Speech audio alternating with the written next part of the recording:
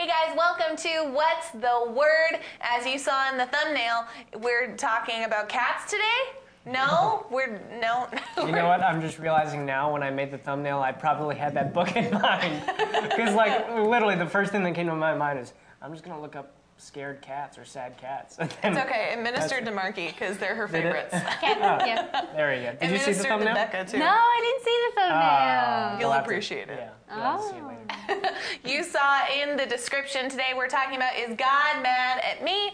We are going to be answering that question today, but before we do, if you haven't done it yet, go ahead and share this broadcast so that everybody you know, they can hop on and receive from today. It's going to be a good one, and if you haven't done it yet, like our Facebook page, subscribe to our YouTube channel, and then sign up for notifications. That way you don't miss anything. And as we're getting started, just put your hands up in the comment. I want to know who's on so that way we know who we're talking to, because we love y'all and I like knowing, oh, Johnny's on, oh, Billy's on. That's exciting. And I do the little head thing every time I read it. It's like, oh, there's Billy.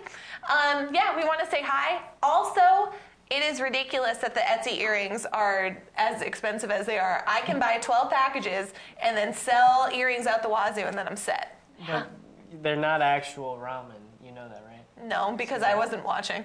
Oh my god. Because it's not like a giant pack of ramen. That's I expected it to be a noodle, like a part of the noodle. I'm like, Here are earrings that you can buy that expire. It was designed to look like a pack of ramen. I understand. I just went straight from the description of their ramen noodle earrings. I'm like, man, dehydrated noodles are pricey on Etsy. Like that's where I was.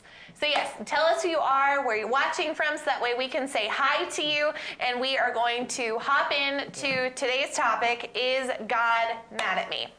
And I think for some people this may seem obvious, but you know, when I moved here to North Carolina, I remember being in service for one of the very first times, and pastor ministered on this topic, and I realized that there was a part of me that had always assumed one way on this question.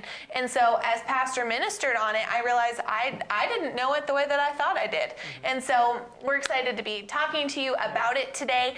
Mama Crabtree's on. She says, so good to watch live, with lots of party faces, and that she loves us all. That's a nice way to be balanced across. That is nice. Pastor's watching. He put his hand up. Colleen's watching from a hotel room in Greenville. Cool. Colleen, love you. And then Abby says that What's Right has helped her, or that What's the Price has helped her with shopping prices. So that's all good things that come from the broadcast. So many good things. So many good things. So yeah, is God mad at you? You know, how many of you watching have ever felt like you've messed up, you've screwed up, and God is just the lightning bolt, angry God waiting to just kablamo you? You know, I think that's what a lot of people can feel. You know, God is so good, He's so perfect. How on earth could He truly love me? You know, I think that's a question that every Christian has to, at some point, deal with, because it's, how could somebody so good love someone like me? And it seems easy for our flesh to think, no, he's really just super ticked. He's Zeus with the lightning bolt. It's and that's what a lot of Christians like have preached to them. You know, God's an angry God. Like, is that something that you guys have ever thought of or had to deal with yourself? Yeah.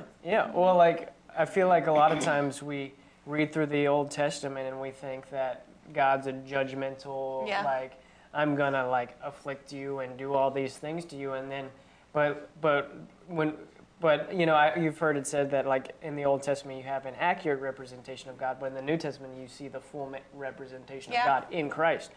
But when you like, it's just funny, the way that you read the Bible and the way we're taught on how to read the Bible completely change the way we see what happens and what God's doing, especially in the Old Testament, where you see that all God is doing is He's doing everything within His power to keep His people from destroying themselves. You know, but we just look at, like, it can be really easy, and you know, I've been taught this, or I've like seen this, or you know, just growing up, is just that, oh man, if I mess up, like all these horrible things are going to happen to me. But that's not who God is. God is love, and He's caring, and He's compassionate. And if you read the Old Testament with that lens, you can actually begin to read it, especially in the prophets, where it's like all these horrible things are taking place, and God's talking about all these horrible things. But you see these pockets where God's just telling them, you're in rebellion to me, and these horrible things are the result of that. Yeah. Not God's discipline for that, but just the natural results of it.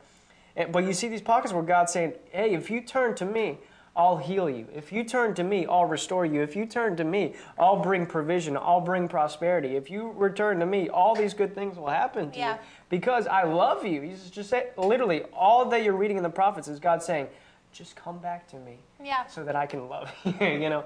But it's really easy. Like, there's a popular method of evangelism now that's really just saying, you're going to go to hell, you know, if you don't give your life to Christ. You know, like, God's going to smite you if you don't get saved today. And, like, so when people's entire salvation is founded on, you know, just someone coming up to them and saying, you're a lying adulterer, murderer, you know, hateful person, you're going to go to hell, you know, like, basically this method of convincing people that they're of their depravity and that you know, based on the word of God, God's going to smite them. You know, like that's their method of evangelism. They think that that's what, but the Bible says the goodness of God leads men to repentance.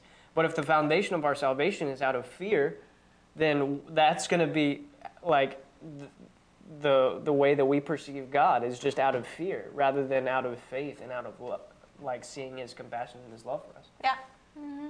Yeah, I've had a lot of times in my life where I felt like God's not talking to me because he's mad at me, or all these different things. And something that really helped me a lot was understanding, like, it's not just like you're a neutral input and the only input coming in is God. Yeah. Where it's like, that's a great point. God, I'm listening for you. I need your voice right now. And then, don't hear God, or I hear this, so that must be God, or God's just not talking to me right now. Yeah. Understanding that we get multiple inputs, understanding we get input from our flesh, from the enemy, and also understanding our conscience and what that does, how our conscience being affected will affect our ability to have fellowship with God. That has helped me a lot, because I had many times where I felt like, okay, I don't have a very good fellowship with the Lord right now. I have a relationship with Him, but not fellowship, and it's feeling like, well, God's not happy with me. Like, if someone says, okay, is God mad at you? I know on paper the right answer. Mm-hmm. It's easy to know the right answer on paper of, no, God is not mad at me. But then actually thinking about it for yourself, like, okay, He's not mad at me. Does He feel happy with me? And then it can feel like, no, I don't think He's happy with me. But basically, you can have the right answer in your head, but other stuff going on that you're still feeling that's not quite right. Yeah. Well, and I think, like we're saying, this is something that everybody needs to work through for themselves. And there's a scripture in Isaiah that we're going to read today, Isaiah 54, 9 and 10.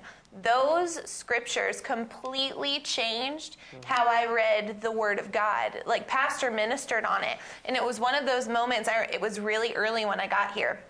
And I remember him ministering on it, and my jaw dropped, my eyes bugged out, and I'm like, I didn't even know that was in the Word. I didn't even know that it said that.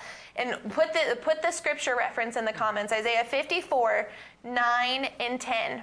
It says, "For this is like the days of Noah to me, when I swore that the waters of Noah would not flood the earth again." Okay, super. What does that have to do with anything?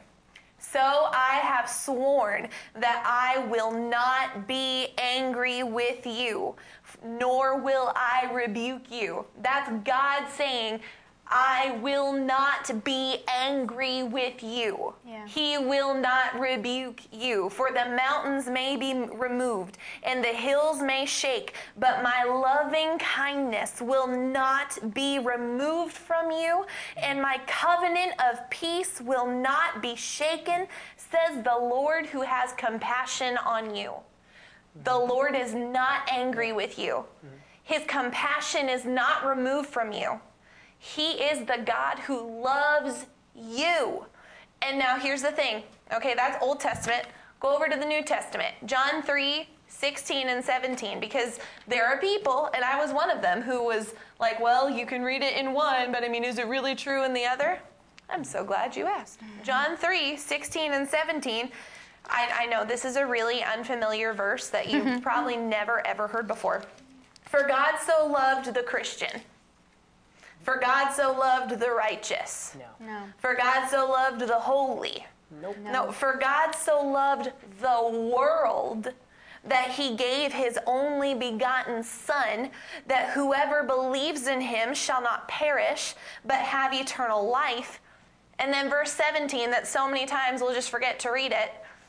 For God did not send the Son into the world to judge the world, but that the world might be saved through him.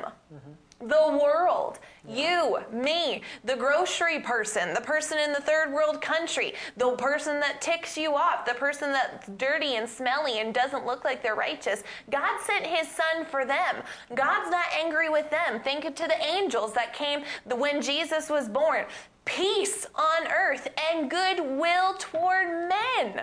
Goodwill. God's thoughts toward you are good. Yeah. They're good. His heart for you is good. He's not angry with you. He says it in Isaiah 54, 9 and 10. He is not angry with you. He will not rebuke you. He will not lose compassion for you. His compassion's toward you because he sent a Son to seek and save that which was lost. The world he looks on favorably.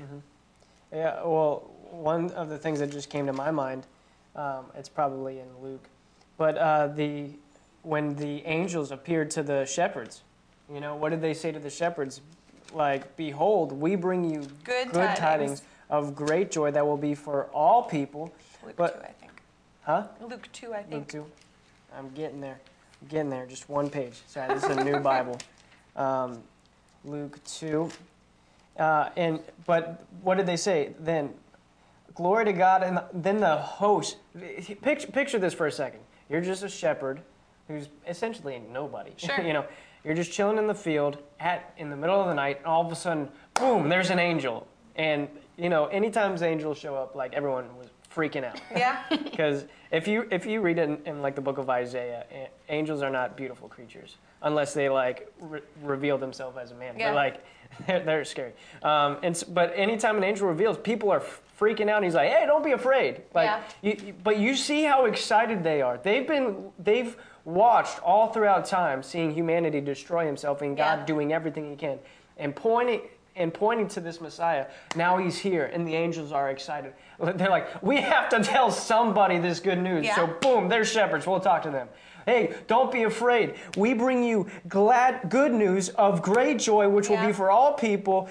For unto you is born this day in the city of David, the Savior, which is Christ the Lord. And this will be something. But then all of a sudden, like a heavenly host appears. Yeah. A heavenly host appears, and they're just singing glory to God. They're singing glory to God in the highest, and on earth peace and goodwill. Yeah. God has a goodwill toward men. Yeah. And that is not peace and goodwill towards Christians, not peace and goodwill towards, you know, the good people. No, peace and goodwill towards men. Yeah. God has a goodwill for men. Why? Because he loves man. Yeah. He's not angry with man. He sent Jesus to die for that man because he has a goodwill for man. Yeah. Oh, and look at that. And on earth, peace among men with whom he is pleased. Yep. Amen. That's the opposite of anger. He's pleased. Yeah. They didn't even have Jesus yet. Yeah. Like, they just got Jesus. It's not like he had, like, died for them yet, or that he had taken their sins for them. He is pleased. He was pleased then. Amen. So, you know, this is something that the Lord's ministered to me a lot about, because I truly didn't have revelation of this until I got here. And the Lord, over the last like almost 8 years, he's just been talking to me about this. And I remember there was one day when I was driving home from the church, I think, and the Lord asked me a question while I was driving. And he said, would I ask you to do something that I don't do? And like I paused, and I'm like, no, like, I guess not.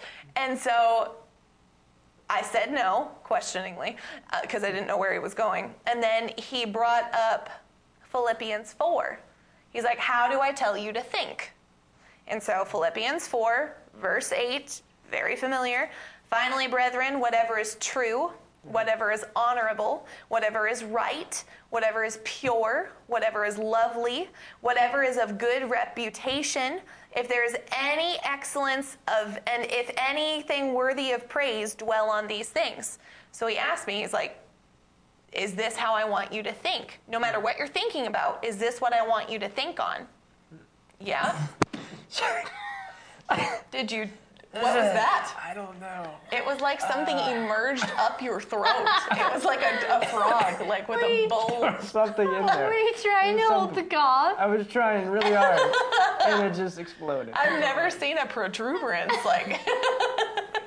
That hurt. Don't hold in a... I got a really good side view of it. It's true. That was painful. Kevin in the Lord back. is good. Kevin in the back is like, it's the pepperoni. It's the pepperoni, man. Because I was down in the pepperoni. Praise God. Oh my goodness. So going back to what I was saying, he asked me if this is how he wanted me to think, and I was like, yes, you say very specifically in your word, you want me to think on these things. And then he asked me, do I think about you? Yes, your word tells me that you created plans for me, so I know the plans that I have for you, says the Lord, plans for good and not for evil, like not for calamity, full of hope and full of a future. So he had to think about me to make these plans. And I was like, yeah, you think about me. He's like, if I tell you to think on that which is good, when I think about you, I'm not thinking about bad. When I'm thinking about you, I'm thinking about honor. I'm thinking about what's good. I'm thinking of what has a good reputation. And then he told me, you have a good reputation with me. Mm-hmm. Now, here's the thing. It's not because of me. It's because when he thinks of me, he thinks of Jesus. Yeah. Because Jesus, he came to save that which was lost. He came to save the world. Mm-hmm. And because Jesus lived a perfect life and a spotless life, he's able to be up with the Father, and he's my advocate. If I mess up big time, Jesus is up there advocating for me. Yeah. He's like, no, I know the plans that you have for her, and they're good, and they're full of hope, and they're full of future, and there's promise in there. And God looks on me through the lens of Christ and sees what's good, sees what's pure, sees what's holy, and his name is Jesus. So when the Lord thinks about you, he's thinking about that which is good, not a mess up. He's seeing through the hope that is available to you. Yeah. And Pastor put up a scripture, 2 Corinthians 5:19, that God was in Christ reconciling the world to himself, not counting their trespasses against them, and he has committed to us the word of reconciliation. God's not holding any trespasses against us. Yeah. Well, the scripture that just came to my mind, because you were talking about how when God sees us, he sees Christ. Mm-hmm. And, you think about the blood on the door, on the doorpost when the angel of death was coming over Egypt, and God told the Israelites, put the blood on your doorpost, and basically what that blood did was whenever that angel of death went over, he saw the blood. He didn't see who was inside, he just saw the blood. And because of that, he knew they're redeemed, their mind, and it went past. Yeah. And in the New Testament, in Hebrews chapter 8, this is something the Lord has been showing me recently too. Hebrews chapter 9, verse 14, and you can put that in the comments. Hebrews 9:14, and this, or I'll start at 13. For if the blood of bulls and goats and the ashes of a heifer sprinkling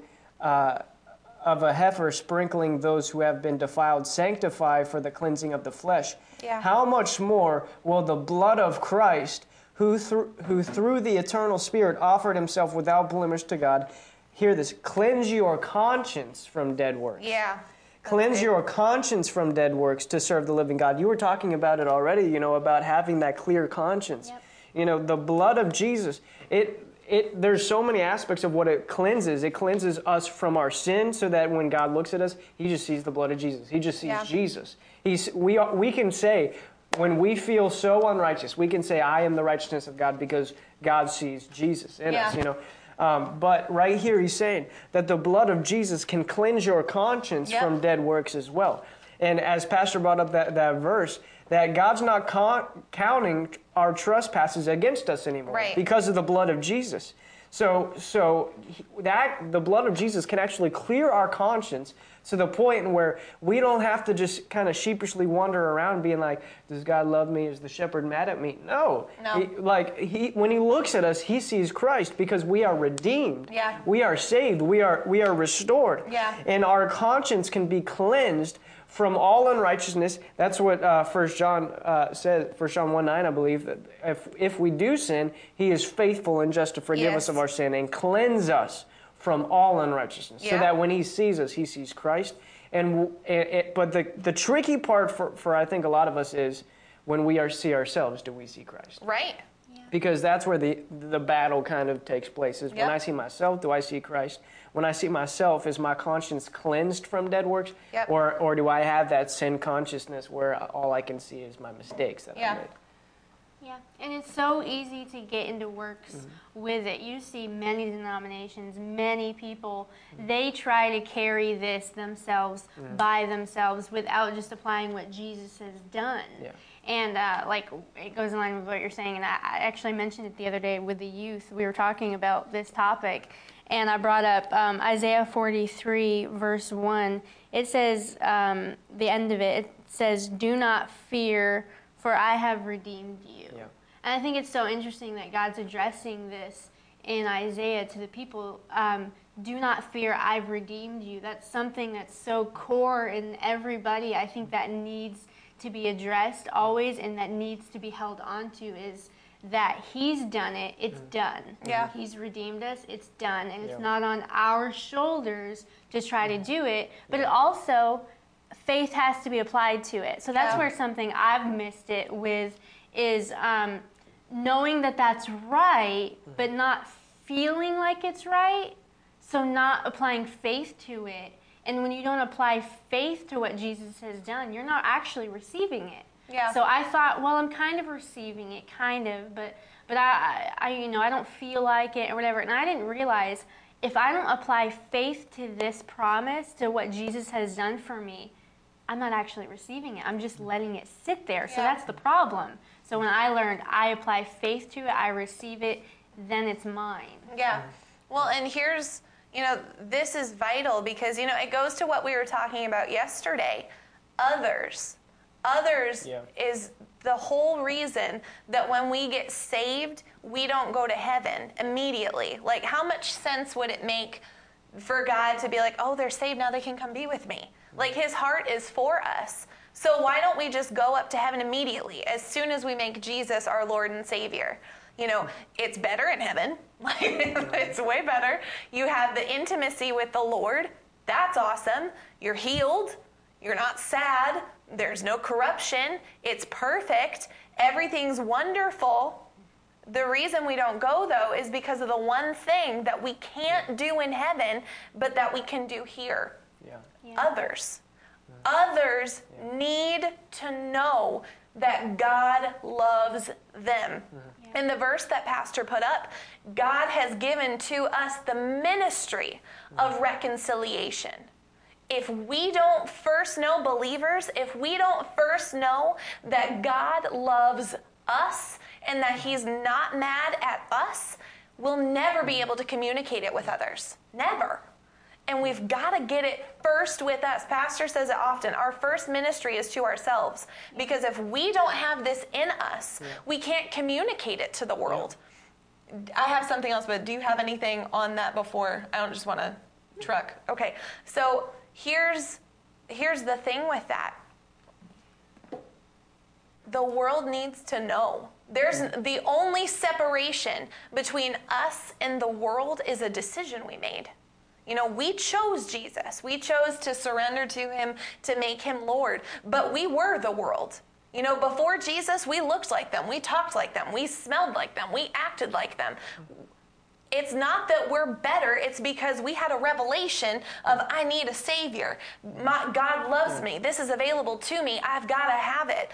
It's not that we're better than the world. It's that we have accepted the call to be set apart from the world and to be those ministers. Yeah. And I think sometimes in Christianity, there's this ability to view ourselves as above everybody else. You know, we made this decision. Look how awesome we are. Look at how awful and crappy the rest of the world is.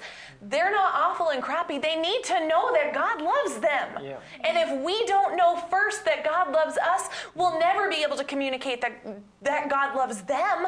Yeah. God's heart is for souls, but souls come to the kingdom through the love and through the compassion of God. His word says that it's His kindness that draws men to repentance. It's the fact that His love is so pure toward them. We've got to be able to tell them.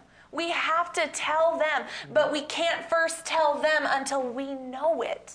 Yeah. You know, there was one time that the Lord, it was a few years ago, again, early when I got here, and I was sitting in our old building that Boomerang had, and it was Sunday morning. I don't remember at what part of the service it was, but the Lord told me to look around the room. And so I just looked around the room, and we had a whole bunch of different people in there, just different walks of life, different ages, and the Lord told me, my people don't know that I love them.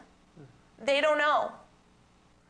And it struck me because I'm like, we're in a church right now. Pastor Brian is preaching. Like, they should know. And he said it again. My people don't know that I love them. Tell them. My people don't know. Tell them. A few years later, you know, I'm not the only person who's ever had this. Pastor Brian had a moment like this. Several ministers have, but I was receiving, like I'd been prayed for, and the power of God had come upon me, and I had a vision that the Lord gave me.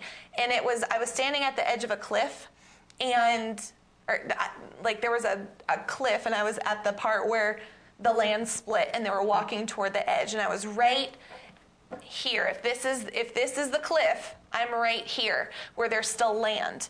And this way is a path that'll lead them to heaven. This way will lead them to walk off the cliff. And like I could see a fiery lake below. And so I'm standing on the edge, and there's like a sign beside me that says God loves you. And so I'm the last person they're seeing before they start to walk on this ledge. And I'm telling them, God loves you. God loves you. God loves you. And for so many people, they just laughed and they kept walking. And I had one person tell me, no, he doesn't. No, he doesn't. And he just kept walking. And what the Lord told me was that they'd gone for years and they'd never had the seed of God loves them planted in them, so that it couldn't be harvested. Like, it was too late, and they made that decision because they didn't believe it, because nobody had told them. We have to tell people that God loves them where they are in that moment. God loves them, and there's hope for them, and there's a future for them. There's good for them. But if we don't know it, we can't communicate it. We have to know God's not mad. God is love, and He has so much good for them. He has so much good for them. Yeah. I mean, that's why He gave us His Word, is to prove to us and to show us how much He's willing to love us. You know, Jesus said, greater love is none than this, that a man would lay down his life for a friend. Yeah. You know, but more than that, the Bible also tells us, Paul tells us, that God showed His love in this, that even while we were yet sinners, Christ died for us. Even when we were in our mess, even when we were in our worst positions, that's when Christ died for us. Yeah. He didn't die for us when we were good. He died for us when we were bad.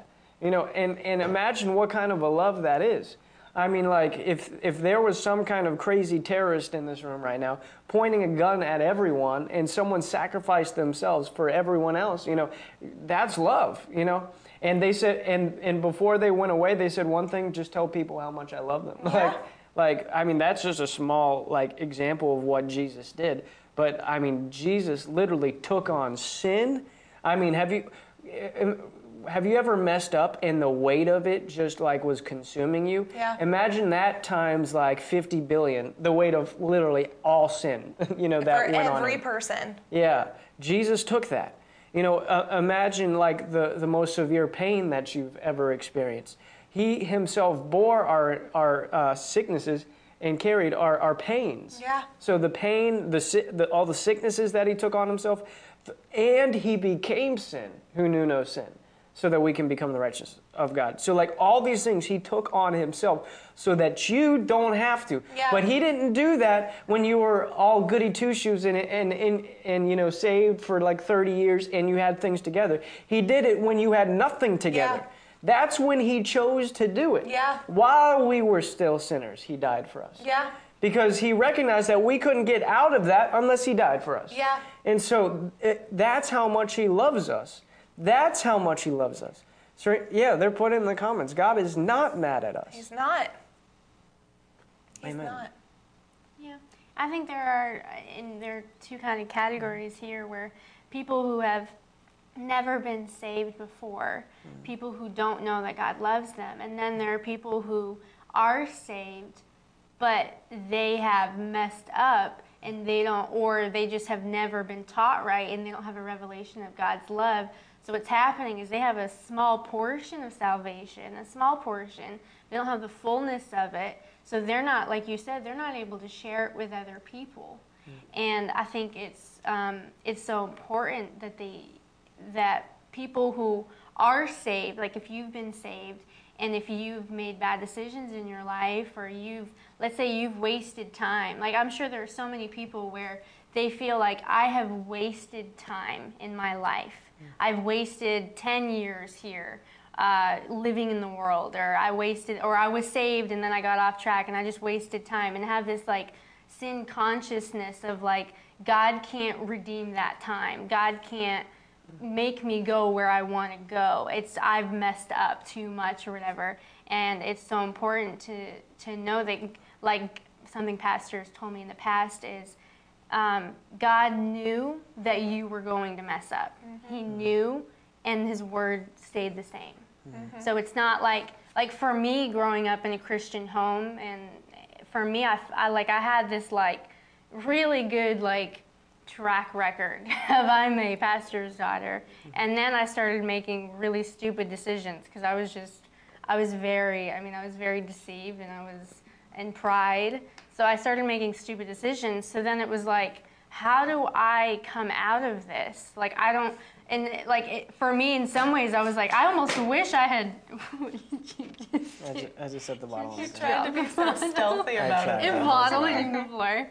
It's like I almost felt like, okay, I wish that I had like not been saved, got saved, and then okay, I understand. But for me, I'm like, this is weird. Like I was saved, then messed up. So I felt like because there's not as much teaching on that in some ways. Mm-hmm. And that's where Pastor had to really explain to me, like, God knew that you would mess up. Like you said, he died for us when we were still sinners and all of that. But I just feel like, yeah, if there's anybody who feels like or what about this? I've kind of negatively affected my life. Like I'm saved now, I'm good, but I wasted years of preparation, and I'm at here, even though if I had served God my whole life, I'd be here. But that's man's way of looking at it. God isn't restricted by that the way that we are. God can take us from here to here in a second, because he's not bound by time. He's not bound by all those things that the enemy would try to lie to us and say that we're bound by. Yeah. Well,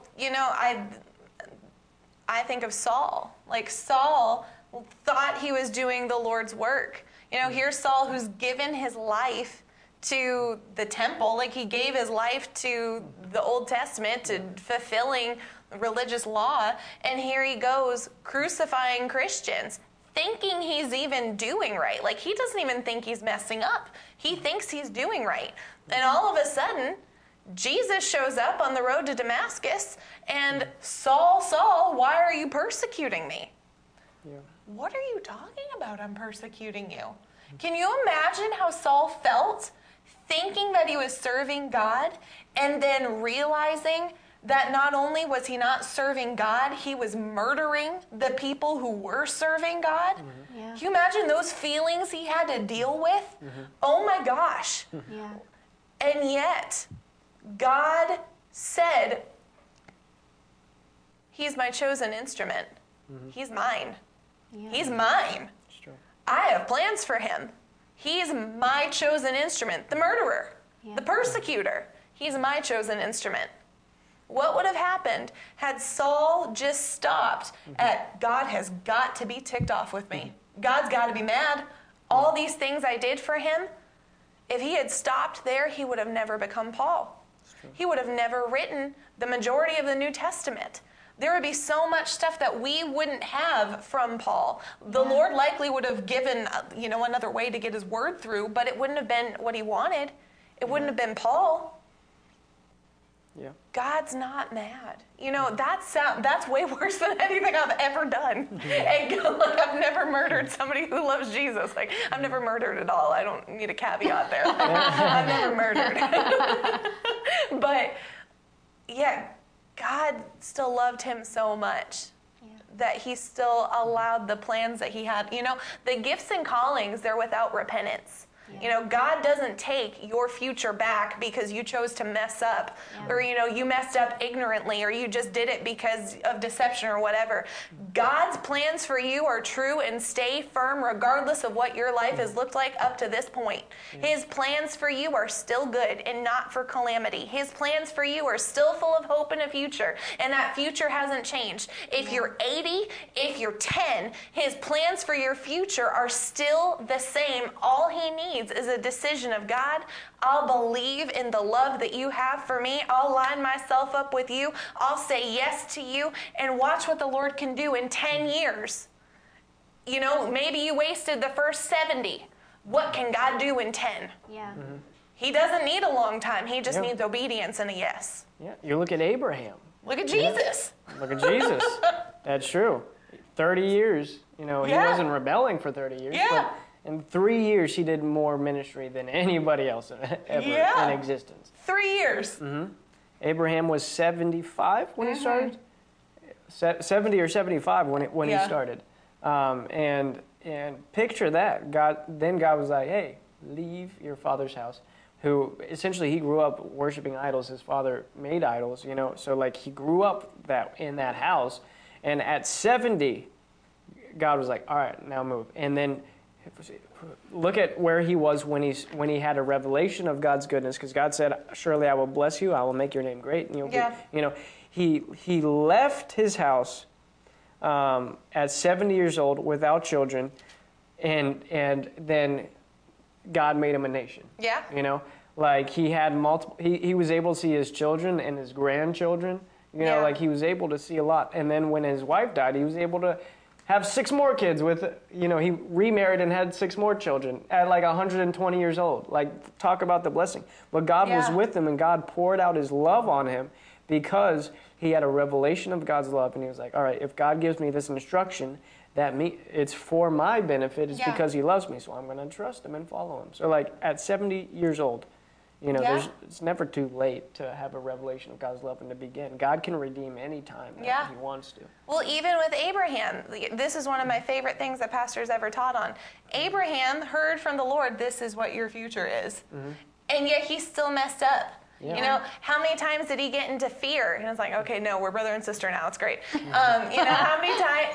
He had a child with Hagar. That wasn't the Lord. Yeah. So he's sleeping with somebody else. He's lying about his wife. He's not doing great stuff. Yeah. However, you read in the New Testament, and God doesn't mention that. Yeah. Yeah. When he talks about Abraham, he talks about the faith that Abraham had, how he lived and how awesome he was. And it's no, hold up, it's the same Abraham that I just read about in Genesis that did these things, right? Yeah. When Abraham was quick to repent, When he was quick to go to the Lord wiped it. He wiped that from him. And that issue, the Lord doesn't remember it anymore because he blotted it out. Yeah. He blotted out the error, so when God's able to look at him, he looks on him favorably. He looks on him through the lens of what is good and not evil. He chose to turn back to God. Whenever he realized he missed it, shouldn't have had a kid with that lady. He realized that was an error. And even when he realized it was an error, he goes to the Lord and he's like, so I don't want to send Ishmael away. But this isn't what you wanted. God still blessed Ishmael, even though it was wrong. Yeah. Even though it was something wrong that he did, because of the love that God had for Abraham, he still found a way to turn that which was wrong into good. Yeah. God is always working things out for the good of those who love them. Even your mistakes, even a mess up, God is able to turn that for the people who love him into something awesome. Because he's that good. Yeah. He's just that good. What does Pastor say about God always trying to get blessings to you? God is looking for any legal, spiritual loophole to get his goodness to us. Yeah. And the flesh, though, it thinks of exactly the opposite. When I hit the nail on the head, then God will get his blessing to me. Yeah. That's not true. No. That's why we need to gain a revelation of what God has done for us, what Jesus did for us, and how God sees us. I feel like that's the big thing, is getting a revelation of how God sees us, and then not just being, I know God loves me. I know, he says I'm righteous. I know, but actually getting to the point where now we can see ourselves the way God sees us. Yeah. And Paul had that revelation. Yeah. In 2 Corinthians 7:1-2, Paul, the same one who murdered, the same one who did all these things, Paul said, therefore, having these promises, beloved, let us cleanse ourselves from all defilement of the flesh and spirit. What's he saying? Just remove yourself of all of that, even in your conscience. Yeah. Because then he said this, perfecting holiness in fear of God. Make room for us in your hearts. We have wronged no one, we corrupted no one, and we have taken advantage of no one. This is Paul talking. He's saying, we have wronged no man. I have wronged no person, but yet, didn't he? And you read, the Bible says he did, but why is he saying he didn't? Because he had a revelation of who he was in Christ. Yeah. That old sinful man has been crucified. I've been crucified with Christ. I no longer live, but Christ lives in me. Paul also said in 1 Corinthians that you are a new creation. Yeah. The old things have passed away. If I were to tell you that so-and-so passed away, what would that mean? Dead. They're dead. They're gone. They're not coming back. Mm-hmm. That's what it means. So when he says the old things are passed away, behold, all things have become new. Mm-hmm. That's what he's talking about, who you are. So having that revelation, David had that revelation too. Actually, you read in 2 Samuel 2:21-25, David is saying, the Lord has treated me in accordance with my righteousness, according to the cleanliness of my hands. He said, I have kept the ways of the Lord. I have not acted wickedly against God. All his ordinances were before me. And I did not deviate from them. I was blameless toward him, kept myself from wrongdoing. He's saying all these things after the whole thing with when he, saw a woman, slept with her, impregnated her, killed her husband, and tried to hide it. He did all this. I've done nothing wrong. And then he's literally saying, though, before the Lord, I'm blameless. Before Jesus. Yeah.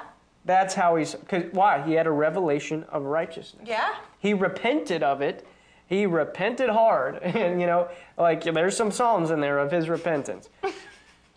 But whenever he came up out of that, he had a revelation of his righteousness. Yeah. He had a revelation that God doesn't see me for the mistakes I've made because God loves me. Yeah. God David's the one who said, he forgives all your iniquity. Yeah. Not some, not most. He forgives all. And what does David say? He casts it as far as the east is from the west. Yeah. So he just chucks it, and then he has no remembrance of it anymore. Yeah. And the blood of Jesus has the ability to cleanse us of that same thing, to where when we look at ourselves, we don't look at our past. We're like, that was some other guy. He's dead. I'm the righteousness of God. I'm alive in Christ. Yeah. And none of the names of God mean God is a hater of people who don't do his will. You know, he's the God who provides. He's the God who heals. He's the God who protects. He's the God who sees you. That's what he said to Hagar after Sarah kicked her out and Abraham kicked her out and she's in the wilderness. She thinks she's about to die. And the Lord's like, no. I've made an oasis for you because I see you. I see you. I'm the God who sees you. God is the God who knows the number of hairs on your head. He's the God who created the plans for you before you were even born. When he formed you in the womb. You know how you're here? It's not an accident. You're not a mistake. You know, that's something that our culture has said is, well, I was a whoopsie. No, you can't be a whoopsie. You can't be an accident. You can't be a surprise. You may have been a surprise to your physical earthly parents, but God, who formed the earth, formed you intentionally in order for you to be alive. The moment that God decided now they're coming to the earth, he breathed his life into you. You know, you can actually... Deb Aldridge, when she comments, the one who's in there, she is a nurse, and you can go, she's talked to us about it, you can go and see video footage of it, but they've proven that the moment conception happens, the moment somebody becomes pregnant, there's a burst of light. The moment, you know, that happens, there's a burst of light that you can see. That's God being involved in you being here. God is involved. He's not just involved, he created it. He planned it. He wanted you. You're desired. He loves you. He created plans for good and not for evil, for hope and with a future for you. He knows everything about you. He knows you better than you know you because he desires you. He desires you. You're the apple of his eye. It tells us that he doesn't turn, not one inch. His face is toward you. Toward you. He doesn't turn away. He's toward you. We can move, but he stays steady. So that way when we recognize I need him, he's still there. He's right there, honed in on you, face toward you because of his great love for you.